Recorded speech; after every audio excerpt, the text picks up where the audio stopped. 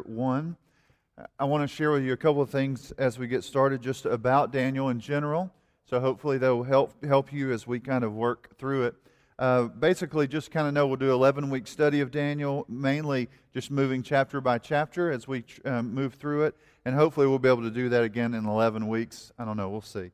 One of the things you'll see here, like just as if you were reading Daniel, or maybe you're going to spend some time maybe reading it yourself, there's 12 chapters in Daniel, and a lot of times if you hear people talk about it, or even you'll see somebody will say, hey, let's do a character study of Daniel, and they'll study Daniel chapters 1 through 6, and then kind of leave out 7 through 12. Just so you know, one of the things about it is 1 through 6 is more of the story of Daniel's life, and 7 through 12 are more like prophetic portions. So they're going to talk about visions that Daniel has, and we'll talk about those and look at those together. Another way to read it is if you were reading it in the original languages. Like typically, you know that the Old Testament was written in Hebrew, the New Testament in Greek. So most of the Old Testament's in Hebrew, but in Daniel, something unique happens. In chapters 1:1 through 2:3, it's Hebrew. And then if you look at 2:4 through 7:28, it's written in Aramaic, which was the most common language of that time. If you keep moving forward in 8:1 through 12:9, you'll see that it moves back to Hebrew. And so one of the things about that is it kind of makes you kind of read it and say, okay, why is some of it in Hebrew and some of it in Aramaic? And some of this may be tied to what Sinclair Ferguson will kind of talk about, the structure. But what's happening is that language, the Aramaic language, many people would understand. It's kind of the language of the nations at that time. And so it opened the door for people to understand that God is Lord over everything. And so I want to kind of lay out a couple of things for you about that section in Aramaic. And if you're taking notes, you could just kind of write this down. There is this kind of structure within the Aramaic, which is, you may have heard people say a chiastic structure before. I don't know if you know that, but an outline, it's kind of outlined like this. If you were making an outline, we would say A, B, C, and then C, B, A. And that's kind of how the outline would be. So like point 1 and the last point would kind of go together. The second point and the sixth point would go together, and the fourth and fifth points would be, they would basically be the same kind of. So you can think about that in this way. In chapter 2 and 7 in Daniel, you have the visions of the four kingdoms. Both of those chapters. In chapters 3 and 6, you have the stories of divine deliverance. God is going to rescue His people. In chapters 4 and 5, you have the stories of divine judgment. And so I think it's important just to kind of see that, because what you'll see is, and this is the way some people explain this, it's kind of like chapters 2 and 7, it says the Lord is over all of human history, the four kingdoms. God is reigning over all of human history. 3 and 6, you say the Lord is going to deliver His people. In the midst of living within all the kingdoms of the earth, God is about delivering His people, and He rescues them in the face of kind of all kinds of odds. In chapters 4 and 5, that talks about the judgment of God, and the idea here is that God will judge the whole world. Now, if you and I were reading the Bible, we talk about reading the Bible, we say it kind of like that. We say God reigns over everything. It's all His.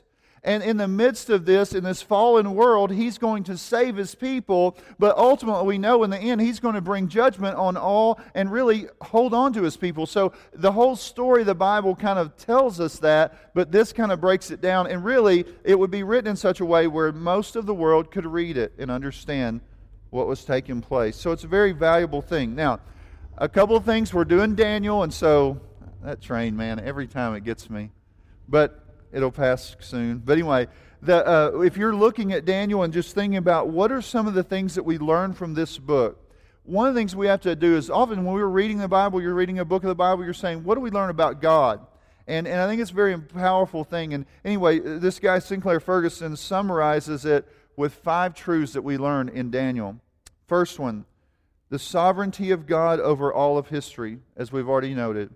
Second, the providence of God. What's the providence of God?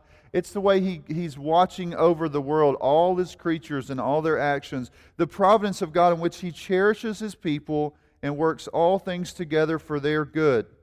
Third, the present judgment of God hidden from our understanding but realized in history over all the empires of the world. And we know that there's things that are going on where God is working things out. There's kingdoms that rise and fall, and God is working those out. Fourth, the absolute certainty that God will establish His kingdom and will reign forever and ever.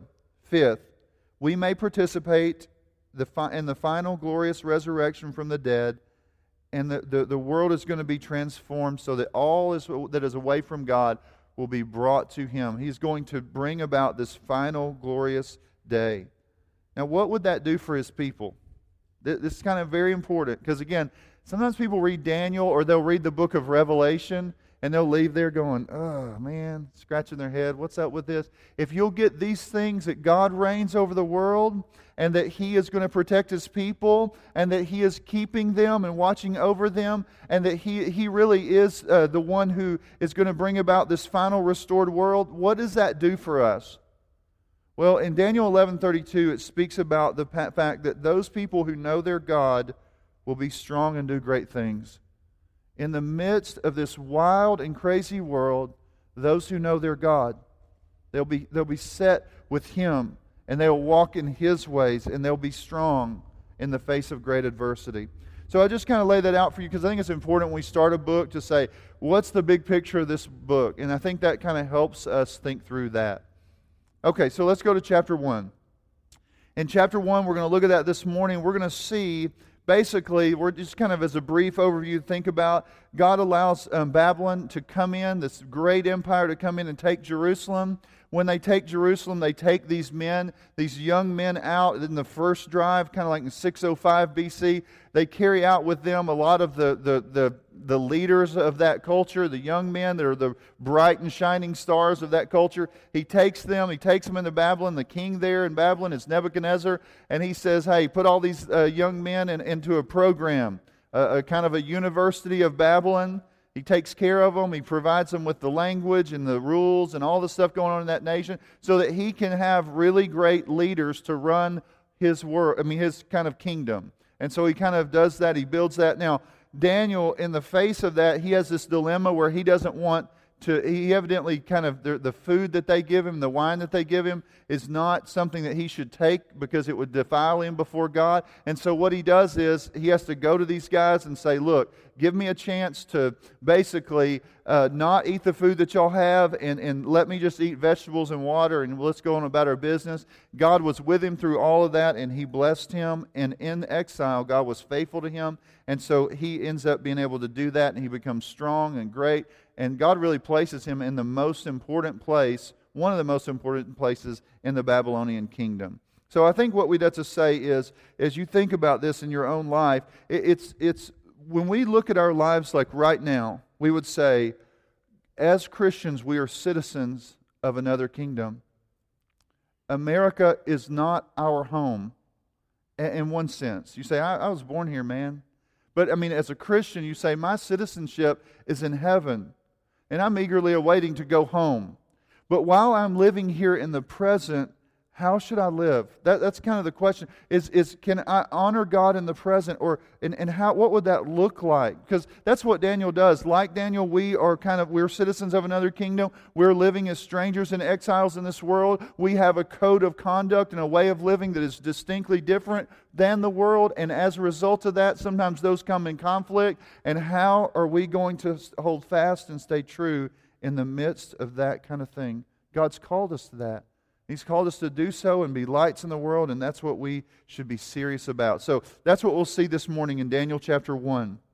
So look at 1 verse 1. It says, in the 3rd year of the reign of Jehoiakim, king of Judah, Nebuchadnezzar, king of Babylon, came to Jerusalem and besieged it. And if you're kind of new to the Bible, you would just say, look, what's going on here? What we'd say is, from the very outset, God promised His people a land. They entered that land. Ultimately, God gave them a king. It started with King Saul, then King David, then King Solomon. King Solomon walked away from the Lord at some level in his life, and so he drew close maybe at the end, but God said, listen, because of you, I'm going to divide my kingdom.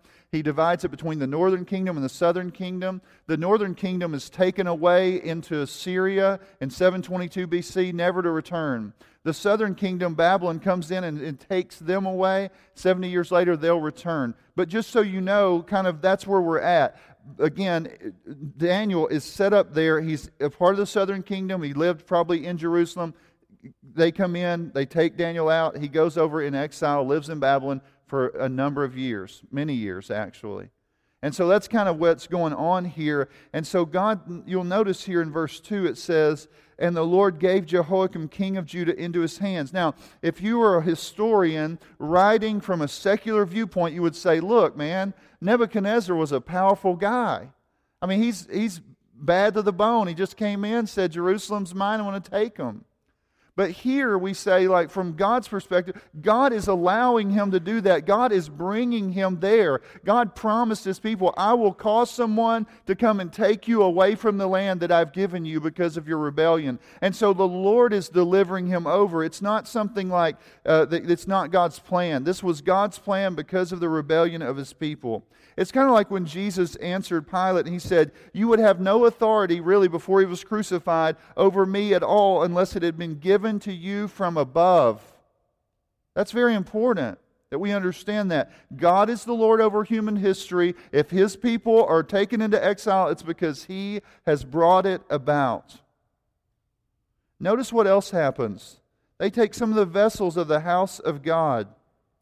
He brings them into the house of his God. It's kind of this picture of God's allowed all this to take place, and this king is in rebellion against God. He's taken something holy and sacred for the glory of God, and he's taken it and placed it among his idols. It's a picture of total defeat, and God's allowed him to come in. It's a grievous sin, and that'll be picked up later. Look at verse 3.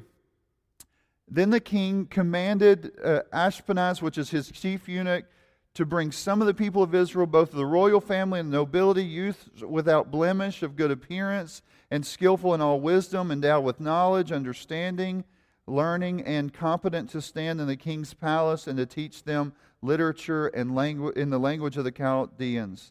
The king assigned them a daily portion of the food that the king ate and the wine that he drank. They were to be educated for 3 years, and at the end of that time, they were to stand before the king. Among these were Daniel, Hananiah, Mishael, and Azariah of the tribe of Judah. And the chief of the eunuchs gave them names. Daniel he called Belteshazzar, Hananiah he called Shadrach, Mishael he called Meshach, and Azariah he called Abednego. Now, this is just important. He's taking the best and the brightest, and he's placing them in this place. He's going to put them in through a program, and he's going to educate them. They're not only educated men, they're young men that, like, without blemish. They would be handsome, they'd be smart, they'd be kind of people ready to take the world, kind of thing. He brings them in, and he's going to train them up in the way that they should go, is kind of the picture within the Babylonian Empire. He's going to teach them their ways. He's going to teach them their language. He's going to educate them well.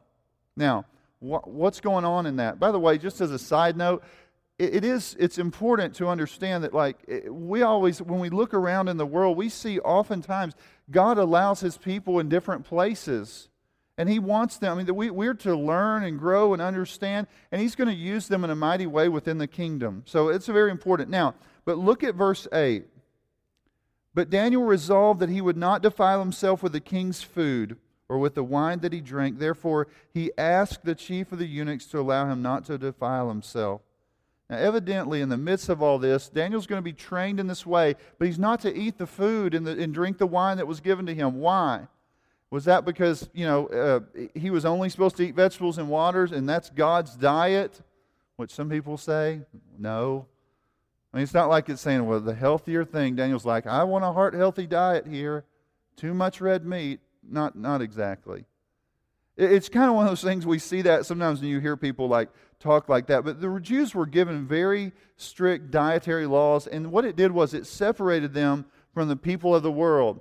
A lot of times, many times people eat together because they're like buddies. Let's go out to dinner together. Come over to my house and eat with me. I sit down with my family. We eat food. And one of the things I think it's very important to understand when you're looking at this is that God, when he gave his people their diet, it separated them from other people. That's one of the aspects of that. We see that if you were to read the book of Acts, in Acts chapter 10 with Peter.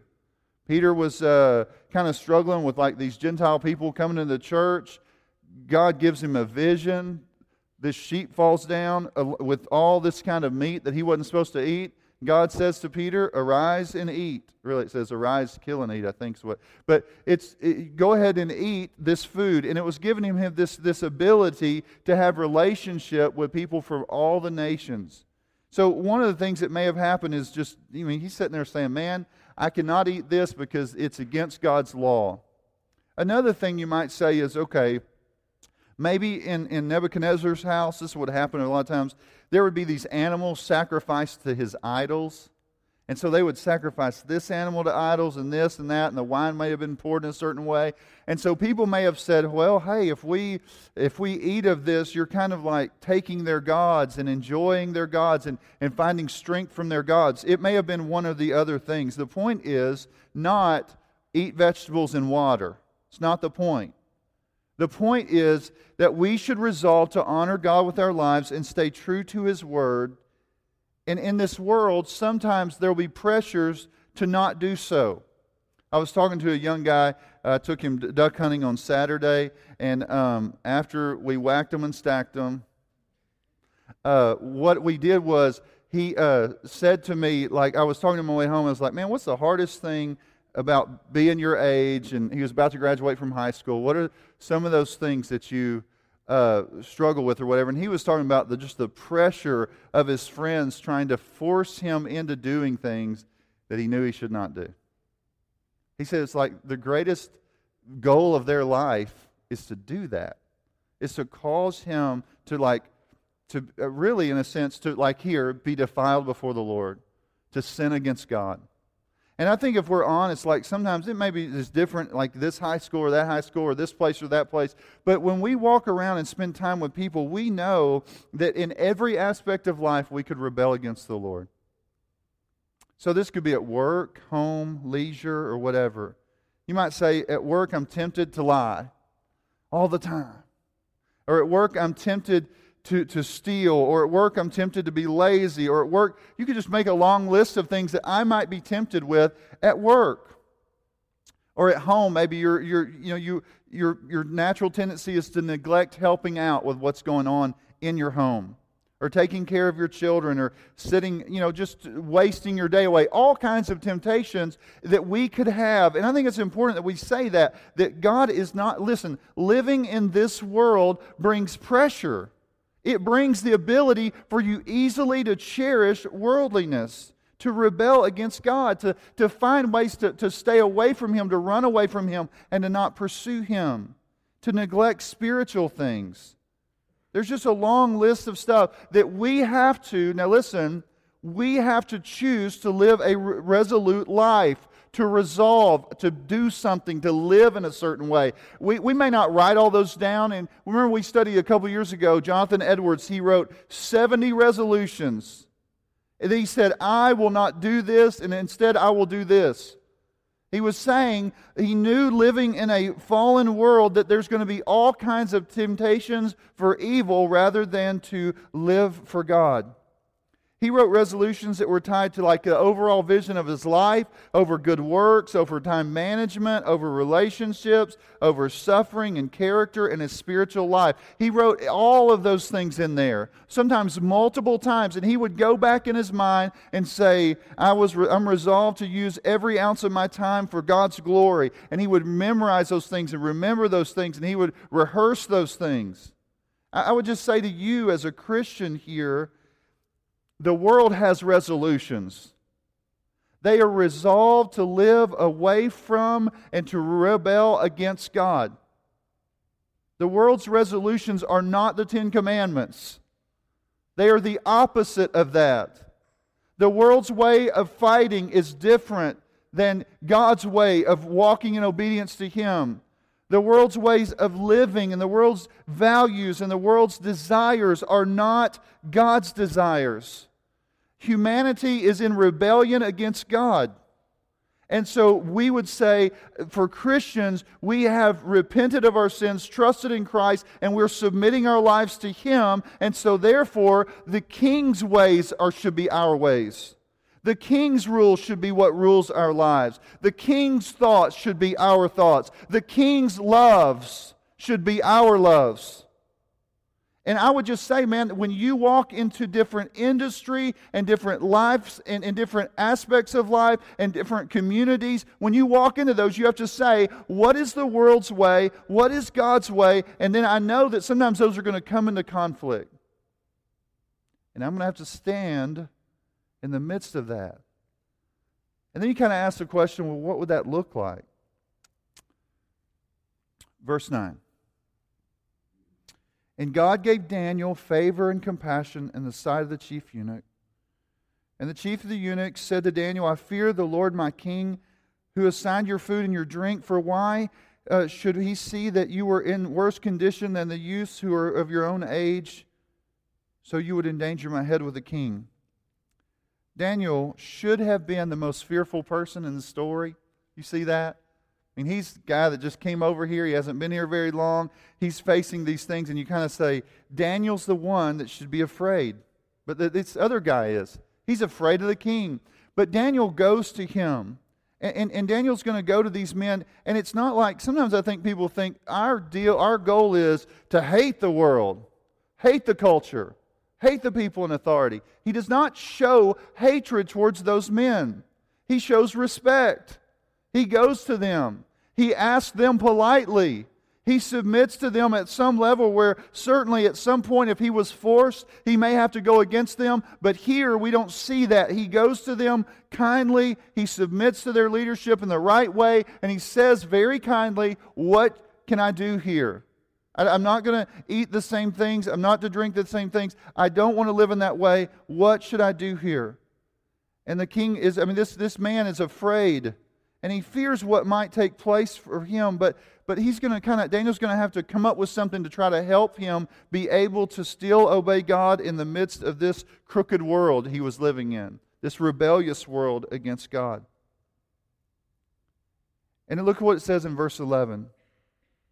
Then Daniel said to the steward, whom the chief of the eunuchs had assigned over Daniel and Hananiah, Mishael, and Azariah, test your servants for 10 days.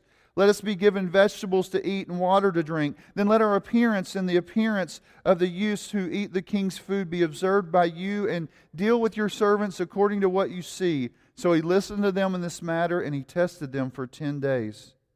Daniel came up with a plan that he could maybe kind of get through this thing and not defile himself and not turn against God. He was using all means possible to try to live for God in the midst of this world, and he did it in an honorable way.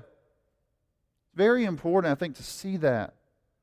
Now, what does it say about this that's going on? Just go back and look at verse 9. And God gave Daniel favor and compassion in the sight of the chief of the eunuchs. What does that show you? God's working. God's there.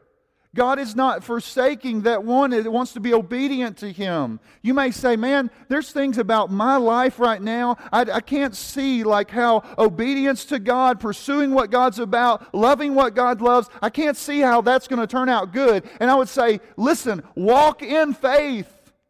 God does not call His people to something that He does not stand beside them as they seek to walk in it. He loves His people. He is with His people. In the midst of great difficulty, God is there. And as we obey Him, when it does, listen, sight would say, Daniel, you're a fool. But faith says, God is there with me. And I can trust Him. And I walk in obedience to Him. And I will pursue that with all my might. Look at verses 15 and 16. At the end of these 10 days, it was seen that they were better in appearance and fatter in flesh than all the youths who ate the king's food. So the steward took away their food and the wine that they were to drink and gave them vegetables. They're in a better place than the other ones, the other guys that were getting really the choicest of foods. By faith, they walk in obedience to the Lord in the face of great difficulty, and God was with them. Who's the hero of the story? God is. Who's the secret hand guiding all these things? God is. Who is the one that's fighting for them when no one understands that? God is. It's all about God's greatness and His work on behalf of His people as they seek to walk in obedience to Him. You ever fear the struggle? Like, you ever struggle with that? If I do what God would have me do, will I lose income? Will I not make it in this world? Will my children not get ahead? When the Lord commands me to do something, do I ever walk in unbelief rather than walking by faith? Listen, and this is just some things I thought about this week. I should never believe that I can live life to its full outside of the will of God. I should never, whenever I say, I know this is what God's about, I know this is what God's about, and somehow I say in my mind, my life would be more full if I abandon it. It's foolishness. It's believing lies. It's satanic. It's of this world. It is something that will lead you to ruin before God. It's very important that we see that. If I truly love God with all my heart and love people, starting with those in this room as myself, then I will miss out in something in this life. And it's a lie. It's a lie. And I must believe the truth about God and what He's done and what He's about. Jesus Christ calls us to take up our cross and follow Him. That seems costly in the present.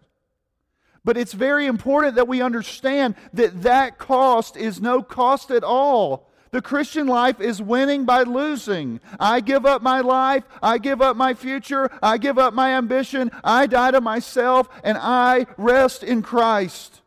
I pursue what He pursued. I love what He loves. I do that with all of my might. And the Scripture tells us that those who die to their own way will live.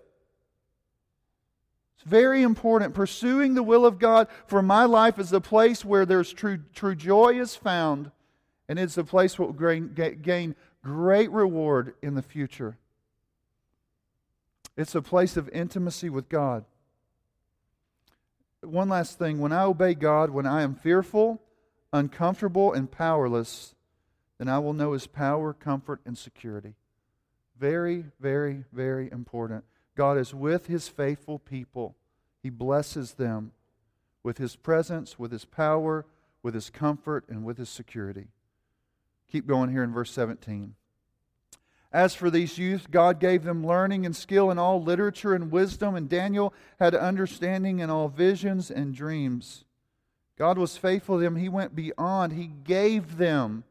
This is not as if they did not study or learn or sit in the classrooms that the Babylonians had, but in the midst of that, God is giving them exceeding, like abundant understanding and moving them beyond what the others were doing. They were exceeding in all of the things that God had for them.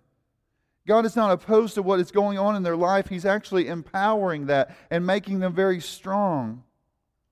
I think it's very important. And you just have to understand that. In the midst of walking faithfully with God, believing Him, trusting Him, He is with His people. He's empowering them. He's strengthening them. And He's making them useful for their service to the King in a hostile world, in a place that is in rebellion against God, in a worldly system, in this present age. He is making them more useful and more valuable for those around them. They will bless this nation by being there.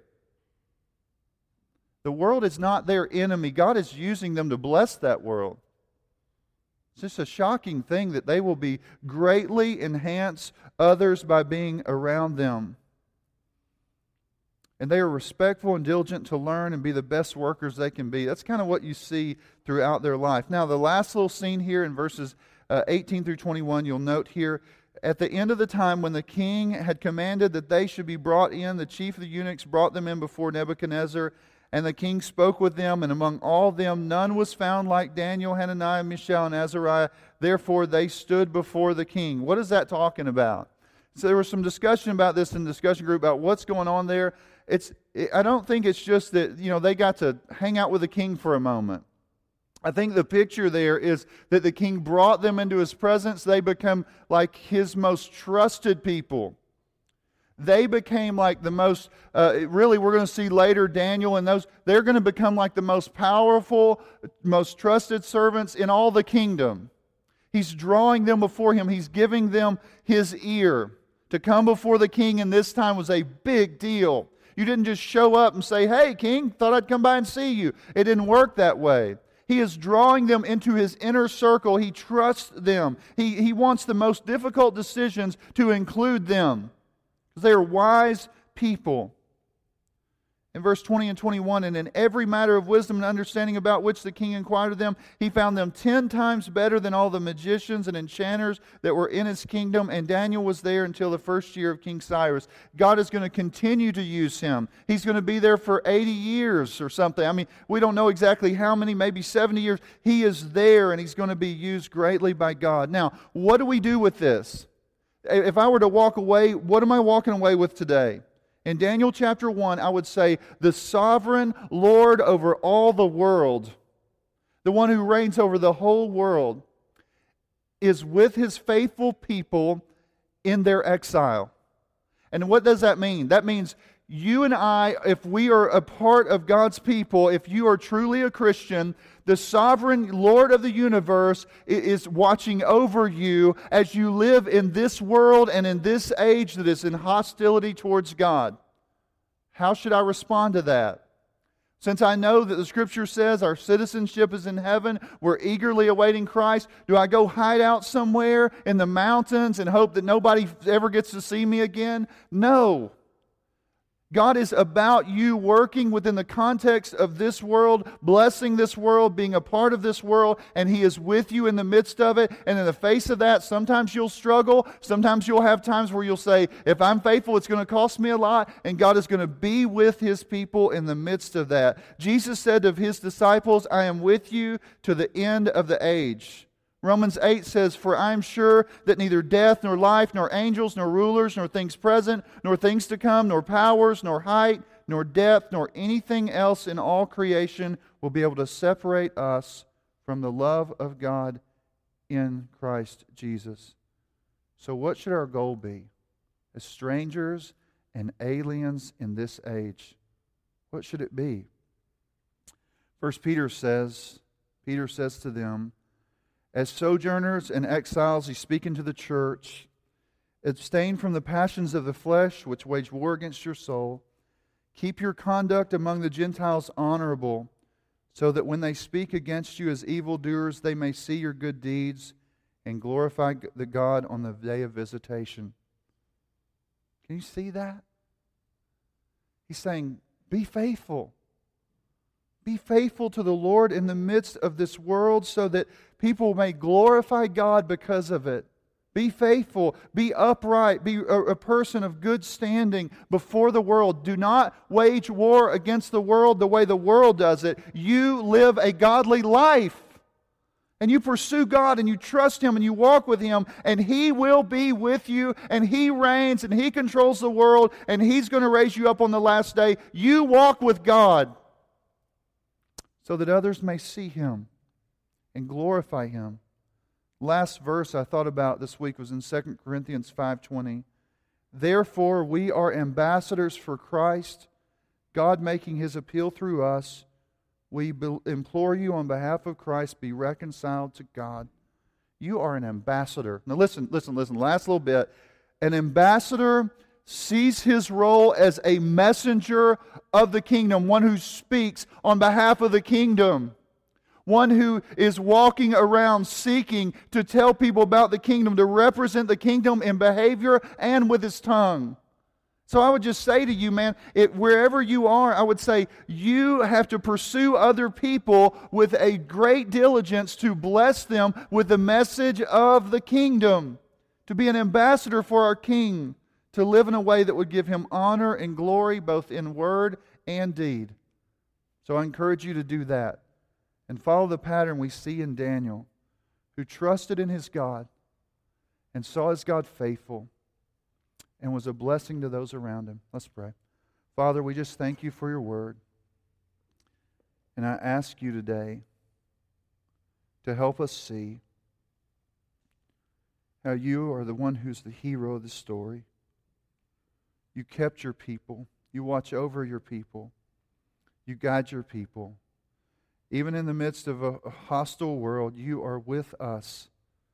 and you use us to bless others around us so that your name is made great, so that they might hear and believe the gospel and be eternally blessed.